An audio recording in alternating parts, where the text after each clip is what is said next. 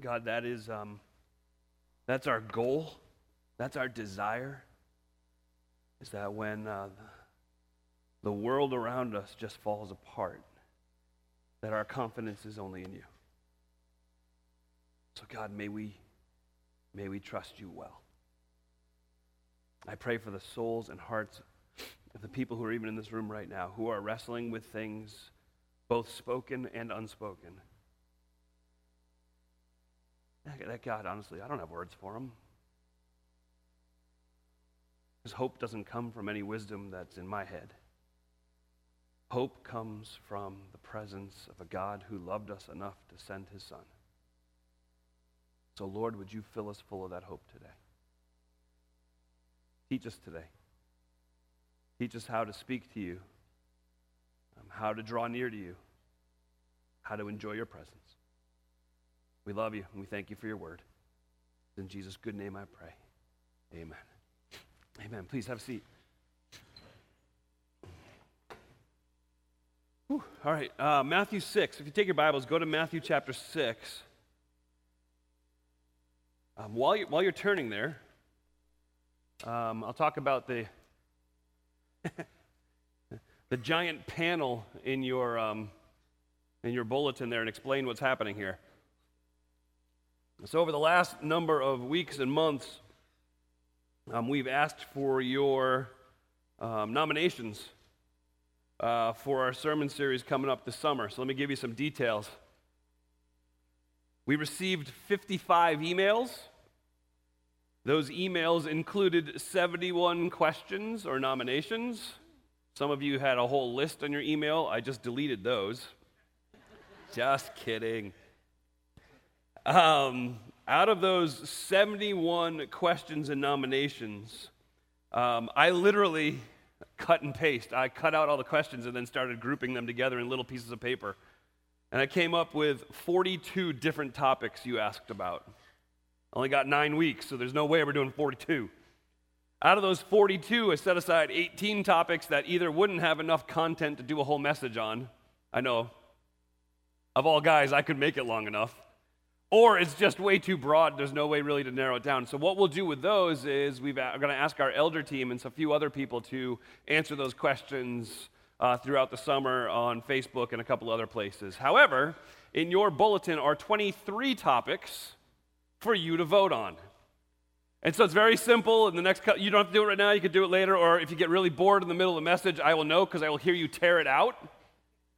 Subtle, but I get it. And you get to vote for 3. You can vote there from within your bulletin, or you can go online to the messages page, utown.org/messages, and there's an online form where you can vote for your top 3. We're going to accumulate those, and that'll determine our preaching series for the summer. I am nervous and excited all at the same time. My summer is in your hands. Love me? I'm just kidding. I'm really actually quite excited about it. So, not half as excited as I am about the message this morning. So, buckle up. That's what I'll say. Matthew chapter 6 is where we are. Let me read our passage to you, and then we are going to go about answering the question, why prayer? Why prayer? Matthew chapter 6. I'm going to start reading in verse 5. Matthew chapter 6, starting in verse 5. It says this. Whenever you pray, you must not be like the hypocrites, because they love to pray standing in the synagogues and on the street corners to be seen by people. Truly, I tell you this, they have their reward. But when you pray, go into your private room and shut your door and pray to your Father who is in secret, and your Father who sees in secret will reward you. When you pray, don't babble like the Gentiles, since they imagine they'll be heard for their many words. Don't be like them, because your Father knows the things you need before you even ask Him. Therefore, you should pray like this. Our Father in heaven, your name be honored as holy. Your kingdom come. Your will be done on earth as it is in heaven. And give us today our daily bread, and forgive us our debts as we also have forgiven our debtors. And don't bring us into temptation, but deliver us from the evil one. For if you forgive others their offenses, your heavenly Father will forgive you as well. But if you don't forgive others, your Father will not forgive your offenses. So as we've walked through this current series talking about the different things that Christians do, the different things that churches do, the reason behind them, I think you already understand, and you'll certainly understand it this morning as we walk through the topic of prayer, that every single one of these topics is deep, and there have been literally hundreds and thousands of books and sermons and talks that have been published on these. And so my ability to get through all of that in 30 minutes is impossible. So really I am kind of skimming, but what I want to do is really leave us with the essence of why it is we do what we do and how important it is. All of us are familiar, I think, if you've been a Christian for any length of time or around a number of Christians for any length of time, we're all familiar with the frustrating and beautiful aspects of prayer. One of the most beautiful aspects of prayer is many of us, if not in our own lives, have been really close to situations where people have been praying for these seemingly insurmountable needs in their lives, these incredibly important things, and God shows up like a knight in shining armor and rescues them from their dilemma. And as a congregation, as a corporate body, we celebrate when God has come through. That's the beautiful aspect of prayer, but the frustrating aspect of prayer is on the flip side. We pray and pray, and the answer we get is perplexing at best. I mean, there's times, I don't know about you, but there's times where I have prayed my guts out, thinking there is no way it could get any worse. But as soon as I said amen, the phone rang. So why do we pray if that's true? Why do we pray if there is such beauty in it and yet such frustration in it? What is the purpose of praying? And so the first thing we're going to look at is, why do we pray? The first answer is this: it's a privilege. It's a privilege that's been given us. It's said throughout Scripture. Psalm 145 is one place that says this. He draws near to those who call on him. He's near to those who go near to him. One of my favorite verses about a privilege in prayer is Deuteronomy 4, verse 7. For what great nation is there that has a God near to it, as the Lord our God is to us whenever we call to him? Who's got that privilege like we have? That the moment that we cry out to our Heavenly Father, he's near to us. It's a privilege that we have. So that's one of the reasons we pray. We also pray because it's commanded. Luke 18:1, now Jesus told them a parable on the need for them to pray always and to not give up. Colossians 4:2, devote yourselves to prayer. Stay alert in it with thanksgiving. The easy one, 1 Thessalonians 5:17, pray constantly. I like direct and easy, right? How about James 5:13? If any of you are suffering, he should pray. Is anyone among you sick? He should call for the elders of the church, and they are to pray over him, anointing him with oil in the name of the Lord. Philippians chapter 4, verse 6, don't worry about anything, but in everything, through prayer and petition with thanksgiving, present your requests to God. And so we are commanded to pray. It's also assumed that we will pray. So if you look at the passage we just read in Matthew chapter 6, verse 5, Jesus says, so whenever you pray, verse 5, whenever you pray, verse 6, but when you pray, verse 7, when you pray, verse 9, this is how you should pray. So it's commanded, it's assumed, and it's an incredible privilege that we have.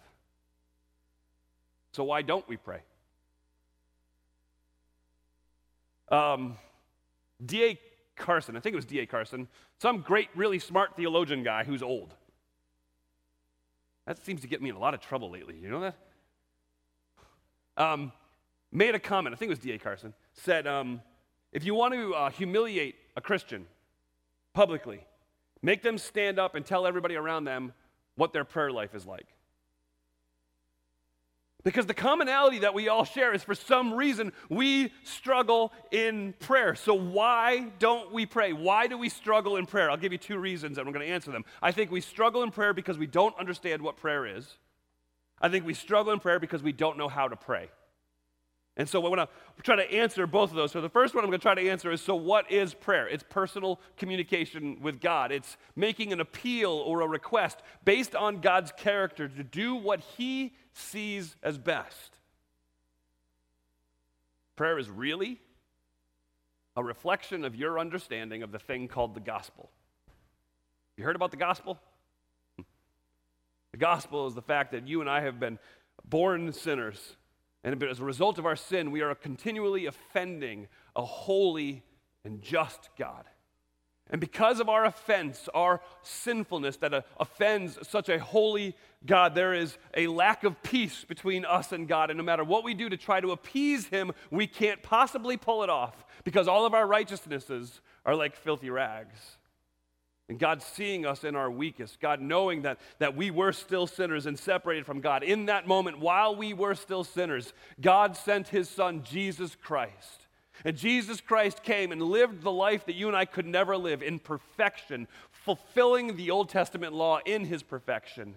And then he died the death that every single one of us deserves to die by taking our place on the cross. And he was buried.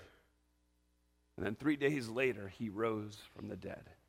That is the declaration of the good news of the gospel. You want to know what prayer is? Prayer is a reflection of your understanding of that gospel. Many of us who have grown up in the church have been taught a model of prayer called the ACTS model, ACTS. It's adoration, confession, thanksgiving, and supplication. If you include those in your prayer, then it gives you an idea of how to actually pray. Let me address that just a little bit. I fully agree with that, and I think the ACTS model actually goes further to demonstrate your understanding of the gospel in your prayer life. Because if you're praying that ACTS model, as you adore God, what you are doing is you are confessing with your mouth that he is good, just, holy, righteous, and there is none other like him. If you are confessing, what you are doing is confessing from your mouth to that holy, just God that you're a sinner in need of salvation and there's nothing you can do to save yourself. And in thanksgiving, you're admitting that in Christ there's forgiveness. In Christ there's peace. While in confession, we crawl into God's presence as filthy and stained individuals. Through thanksgiving and what Jesus Christ did for us, we walk out of God's presence clean, whole, and forgiven. Supplication, well, those are your requests. And those will give you an accurate picture of where your heart is resting. And that's what we're going to talk about. So how do you pray? How do we pray? That's what we're going to talk about here with what Jesus did in the model prayer that we're all very familiar with. I'm going to start in verse 5 and kind of work our way through it. It's interesting about prayer. What you need to understand is this. This is the only time the disciples ever asked Jesus to teach them how to do something.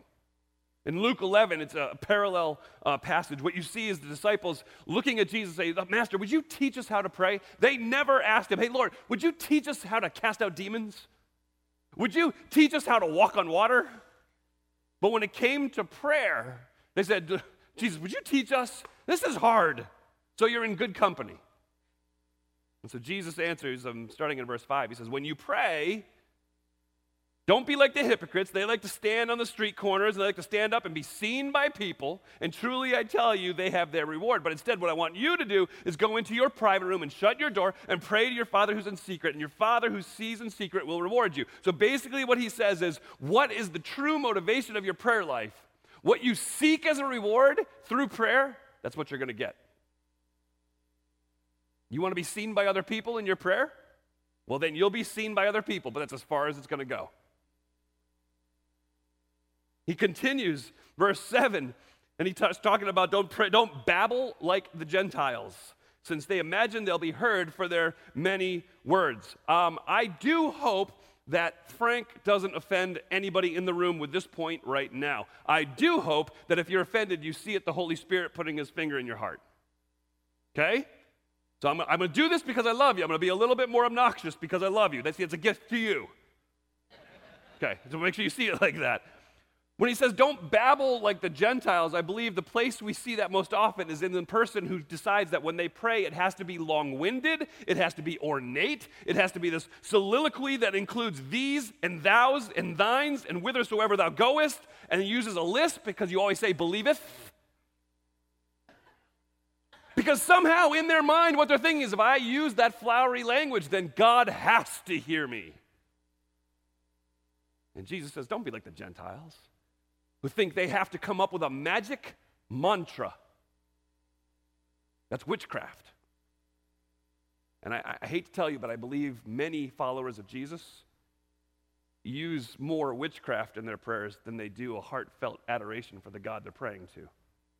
Because I need to start my prayers with, Dear Heavenly Father. And I must end them with, in Jesus' name.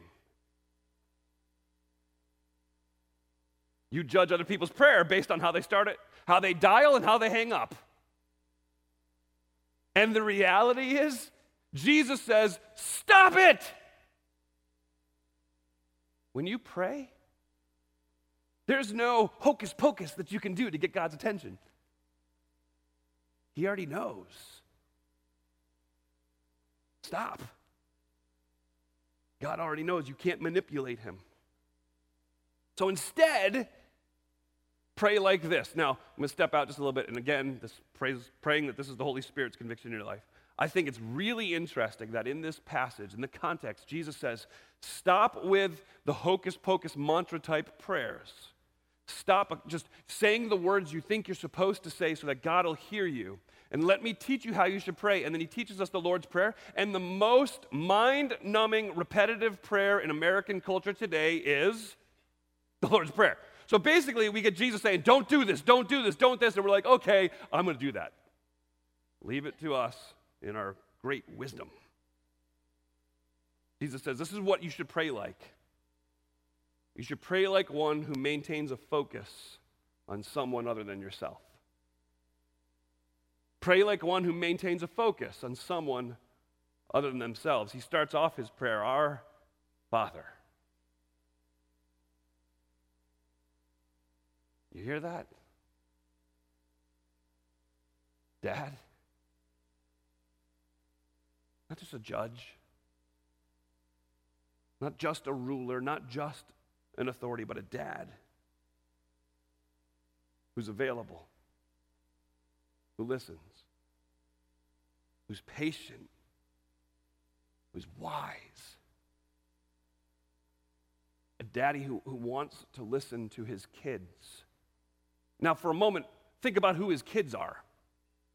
I mean, he ain't driving around with any honor roll athletic awards on the back of his car when he thinks about us as his kids. We're the ones who are always in the principal's office, always getting detention, getting the late night call from the local jail.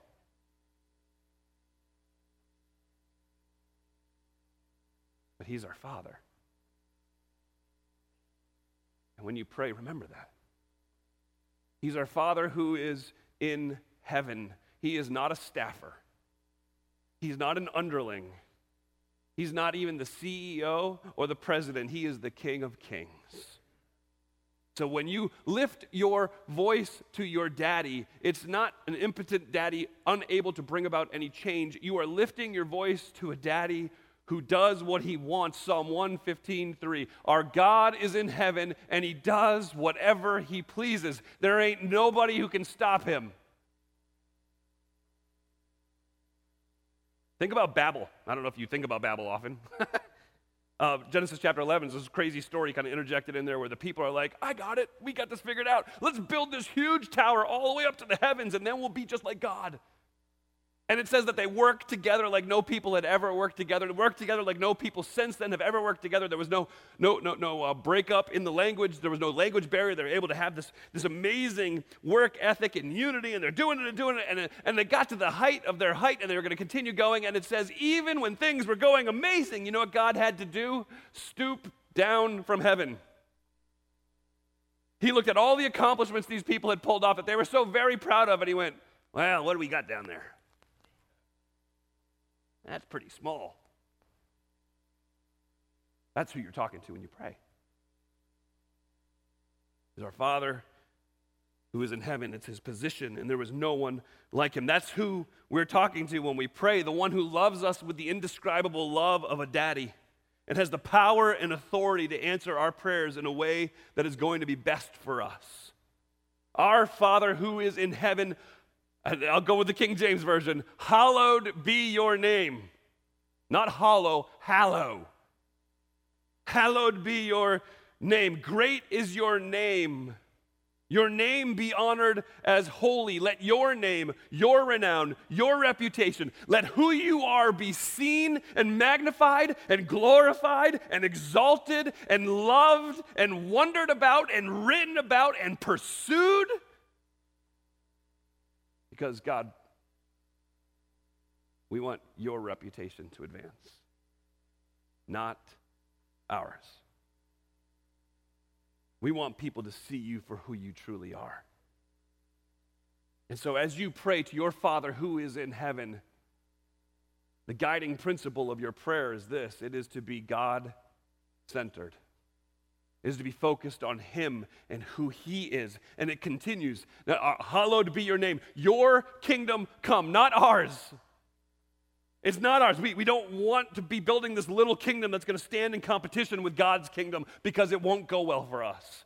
We want your kingdom to continue. We want the gospel to be spreading and successful throughout the world. We want your kingdom to come. We want your will to be done. And that's where it gets hard. It's not ours, it's yours. I have my desires, I have my wishes, I have my wants, but it's not what I want, it's your will. On earth as it is in heaven is an interesting little phrase, isn't it? It's a fascinating phrase. As you think about it, as God is in his heaven, there is nothing that's creating friction for him. Whatever he wants to do in heaven happens. Our prayer should be, God, we want that same thing here. We want nothing to stand in your way. We want nothing to compete against you.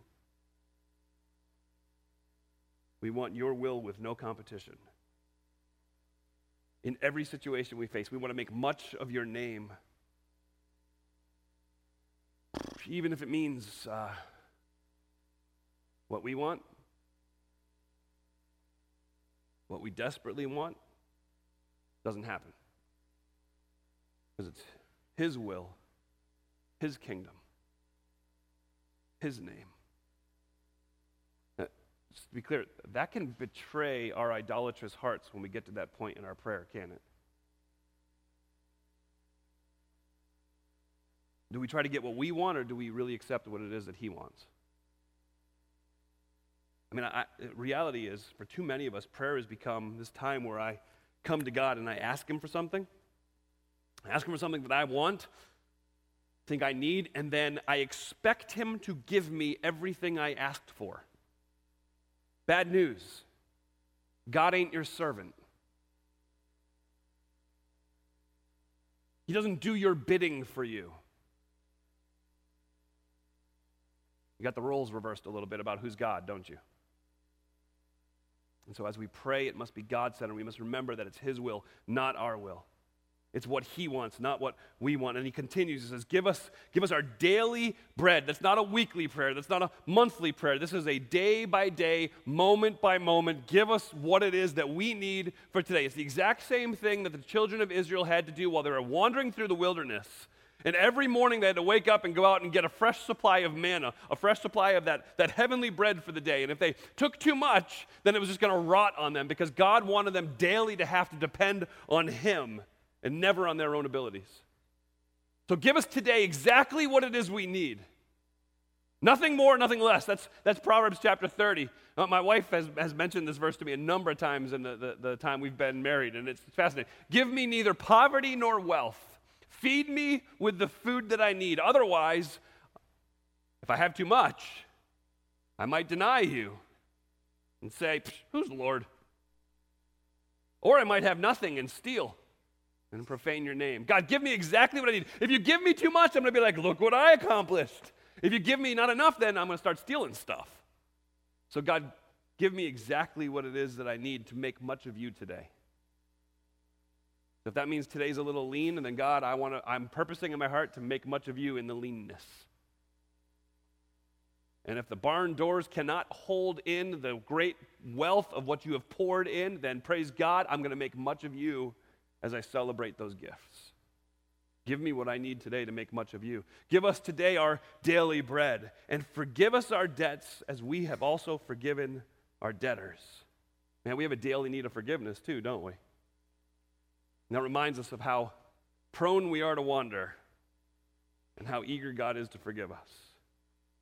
And when we truly understand grace and that grace has rooted itself in our hearts, then we're able to extend grace to other people. So God, would you give us our daily bread, what we need today to make much of you? Would you forgive us our debts as we forgive others? Lord, would you make much of yourself through the unthinkable forgiveness that we both experience and share with other people? And then finally, bring us not into temptation, but deliver us from evil. So some people read the Bible, and I've done it a number of times, and they're like, it's so hard to understand.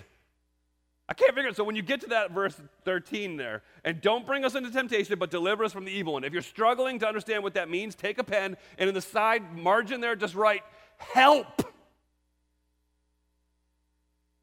Because that's what the daily prayer is for his children. And there's sweet relief in that, isn't there? There's beauty in the fact that none of us have mastered the escape from temptation on our own. There's beauty in the fact that we get to cry out to him no matter how righteous we think we are, and then unrighteous we think we are as we fall. We can cry out to him for help. We can cry out to him in the midst of our temptation and say, would you deliver us from temptation? Because we can't do that on our own. We need your help to pull this off. Help. Protect me, guide me, cover me. So how do we pray? We pray remembering that it's about God. And he's at the center of our prayer. So let me end where I began. Don't get too excited. There's a little bit longer. When I say end, I don't mean like 2 minutes. You weren't excited. You know me now. How do we pray? Or why do we pray? Why is it that we pray? What is the point? Why do you and I pray? Because he answers our prayers. So let me read a story to you. Luke chapter 11. Now, you got to bear with the story. I'm going to read it. Ready? Jesus says this. Suppose one of you has a friend, and that friend goes to him at midnight and says to him, hey, friend, lend me 3 loaves of bread because I had another friend of mine who's on a journey come to me, and I don't have anything to offer him. And the guy inside says to him, man, don't bother me. The door is locked. My children and I have gone to bed. I can't get up to give you anything. Jesus says, I tell you, even though he won't get up and give him anything because he is his friend, yet because of his friend's shameless boldness, he will get up and give him as much as he needs. So let me explain that to you. So it says it's at midnight. For us, midnight's nothing. People who live in a culture that has electricity, midnight, not so late.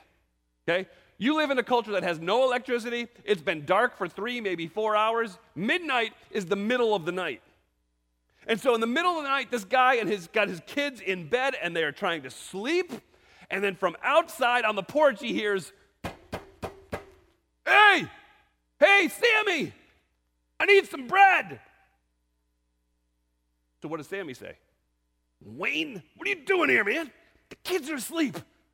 If I get up and get you bread, I'm going to wake everybody up, and the kids are going to be crabby in the morning, and my wife's not going to be too happy if she doesn't get her 12 hours, so... Whoa, relax, easy. It's all right. That was just a joke. Yikes. Sammy's a little rugged around the edges, to forgive him.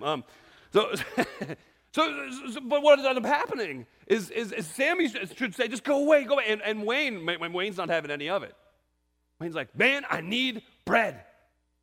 Give me bread. I need bread. No, go away. I'll talk to you in the morning. So you imagine maybe 5, 6, 7 seconds go by and you hear, I'm not going anywhere till you give me bread. Now, if you look at that parable and you imagine that the dude who's in the house sleeping is God, you get a warped view of who God is. Because you get a picture of God being like, oh, for crying out loud, fine.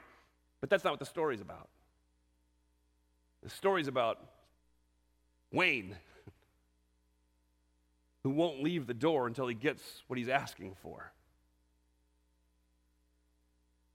Jesus says that's the way you're supposed to do it. And that's where you get, and in Matthew 7, if you turn your Bible just like a page or two, depending on your Bibles, Matthew chapter 7, verse 7, that's what parable Jesus told in Luke 11 to lead to this saying, ask, and it will be given to you. Seek, and you'll find. Knock, and the door will be open for you. For everybody who asks receives. The one who seeks finds. And to the one who knocks, the door will be opened. Persistently ask. Just keep on asking. Keep on seeking. Get to work on the things that it's going to take you to do in order to make his name great. Continue to seek for those. Keep on knocking. Why? Why would I keep knocking on his door? What's the point? I mean, you say he answers prayer. Is his answer going to be any good? Is his answer going to be any good? Matthew chapter 7, verse 9.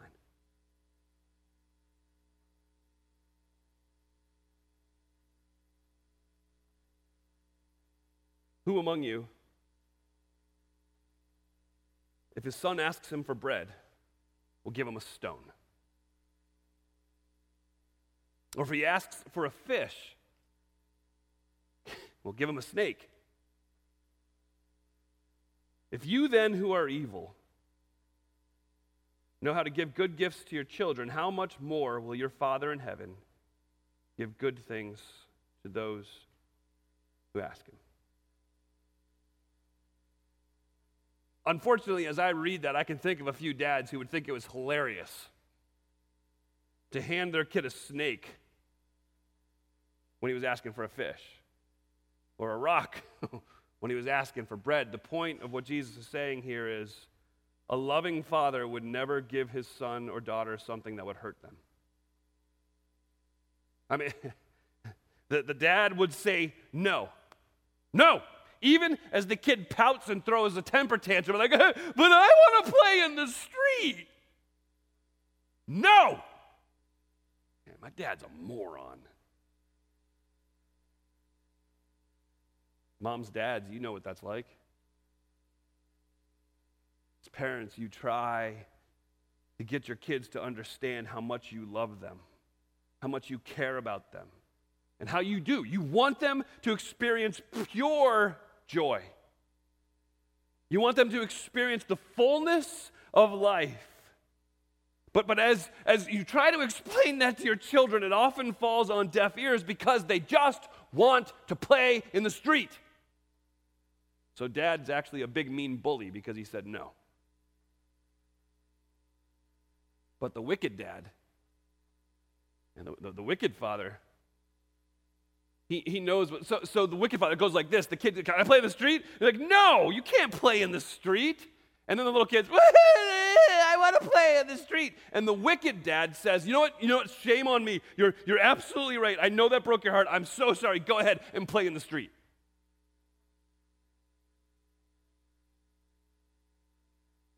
The good father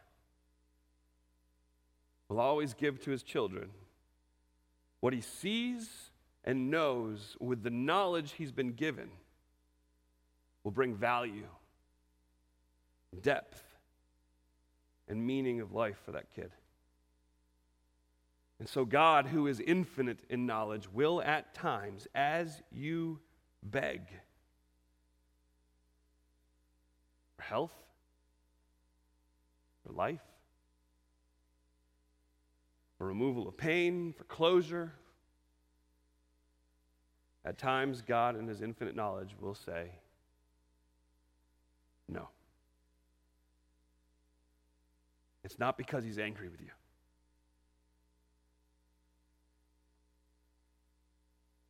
It's not because you've done something wrong. It's because he loves you. And he sees what you can't see. He may not answer in the way we had hoped or requested. What kind of God would he be if he gave us everything we asked for, even if it wasn't for our good or if it harmed us? The bottom line when it comes to prayer is this: Do you believe God is good? I am certainly not saying you understand everything he's done, or understand everything he's doing, or everything he will do. That's a weight that none of us can possibly carry. What I'm saying is you need to anchor the boat of your life on the fact that God is good. And for some reason, his answer is different than what you want. And at the end of the day, even more than you need your business fixed, more than you need your wayward child to come home, what you need more than anything is to know personally and see the might and the power of Christ on his cross. And if you can see that, and there's hope for the rest of it. Remember, the gospel isn't if you love Jesus, then you get everything you want. The gospel is you get Jesus, no matter how hard it is. He'll be enough. Let's pray together. Father, prayer is not complicated, but it's difficult. It's difficult to stand up here knowing some of the things that people I love are going through today.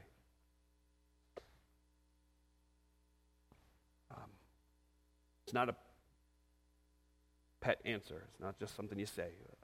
I believe you are good. And I believe you know far better than any of us do why you're doing what you're doing and how you're doing it. And so, God, I pray for strength to commit that to you. I pray for grace to accept what your answers are.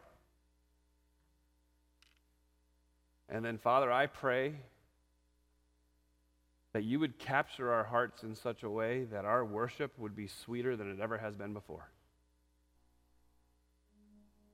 May we learn to love you even through difficult times. May we learn to pray and to commit these things to you and trust you in them. And Father, I ask that we would see more of you as we trust you. Amen.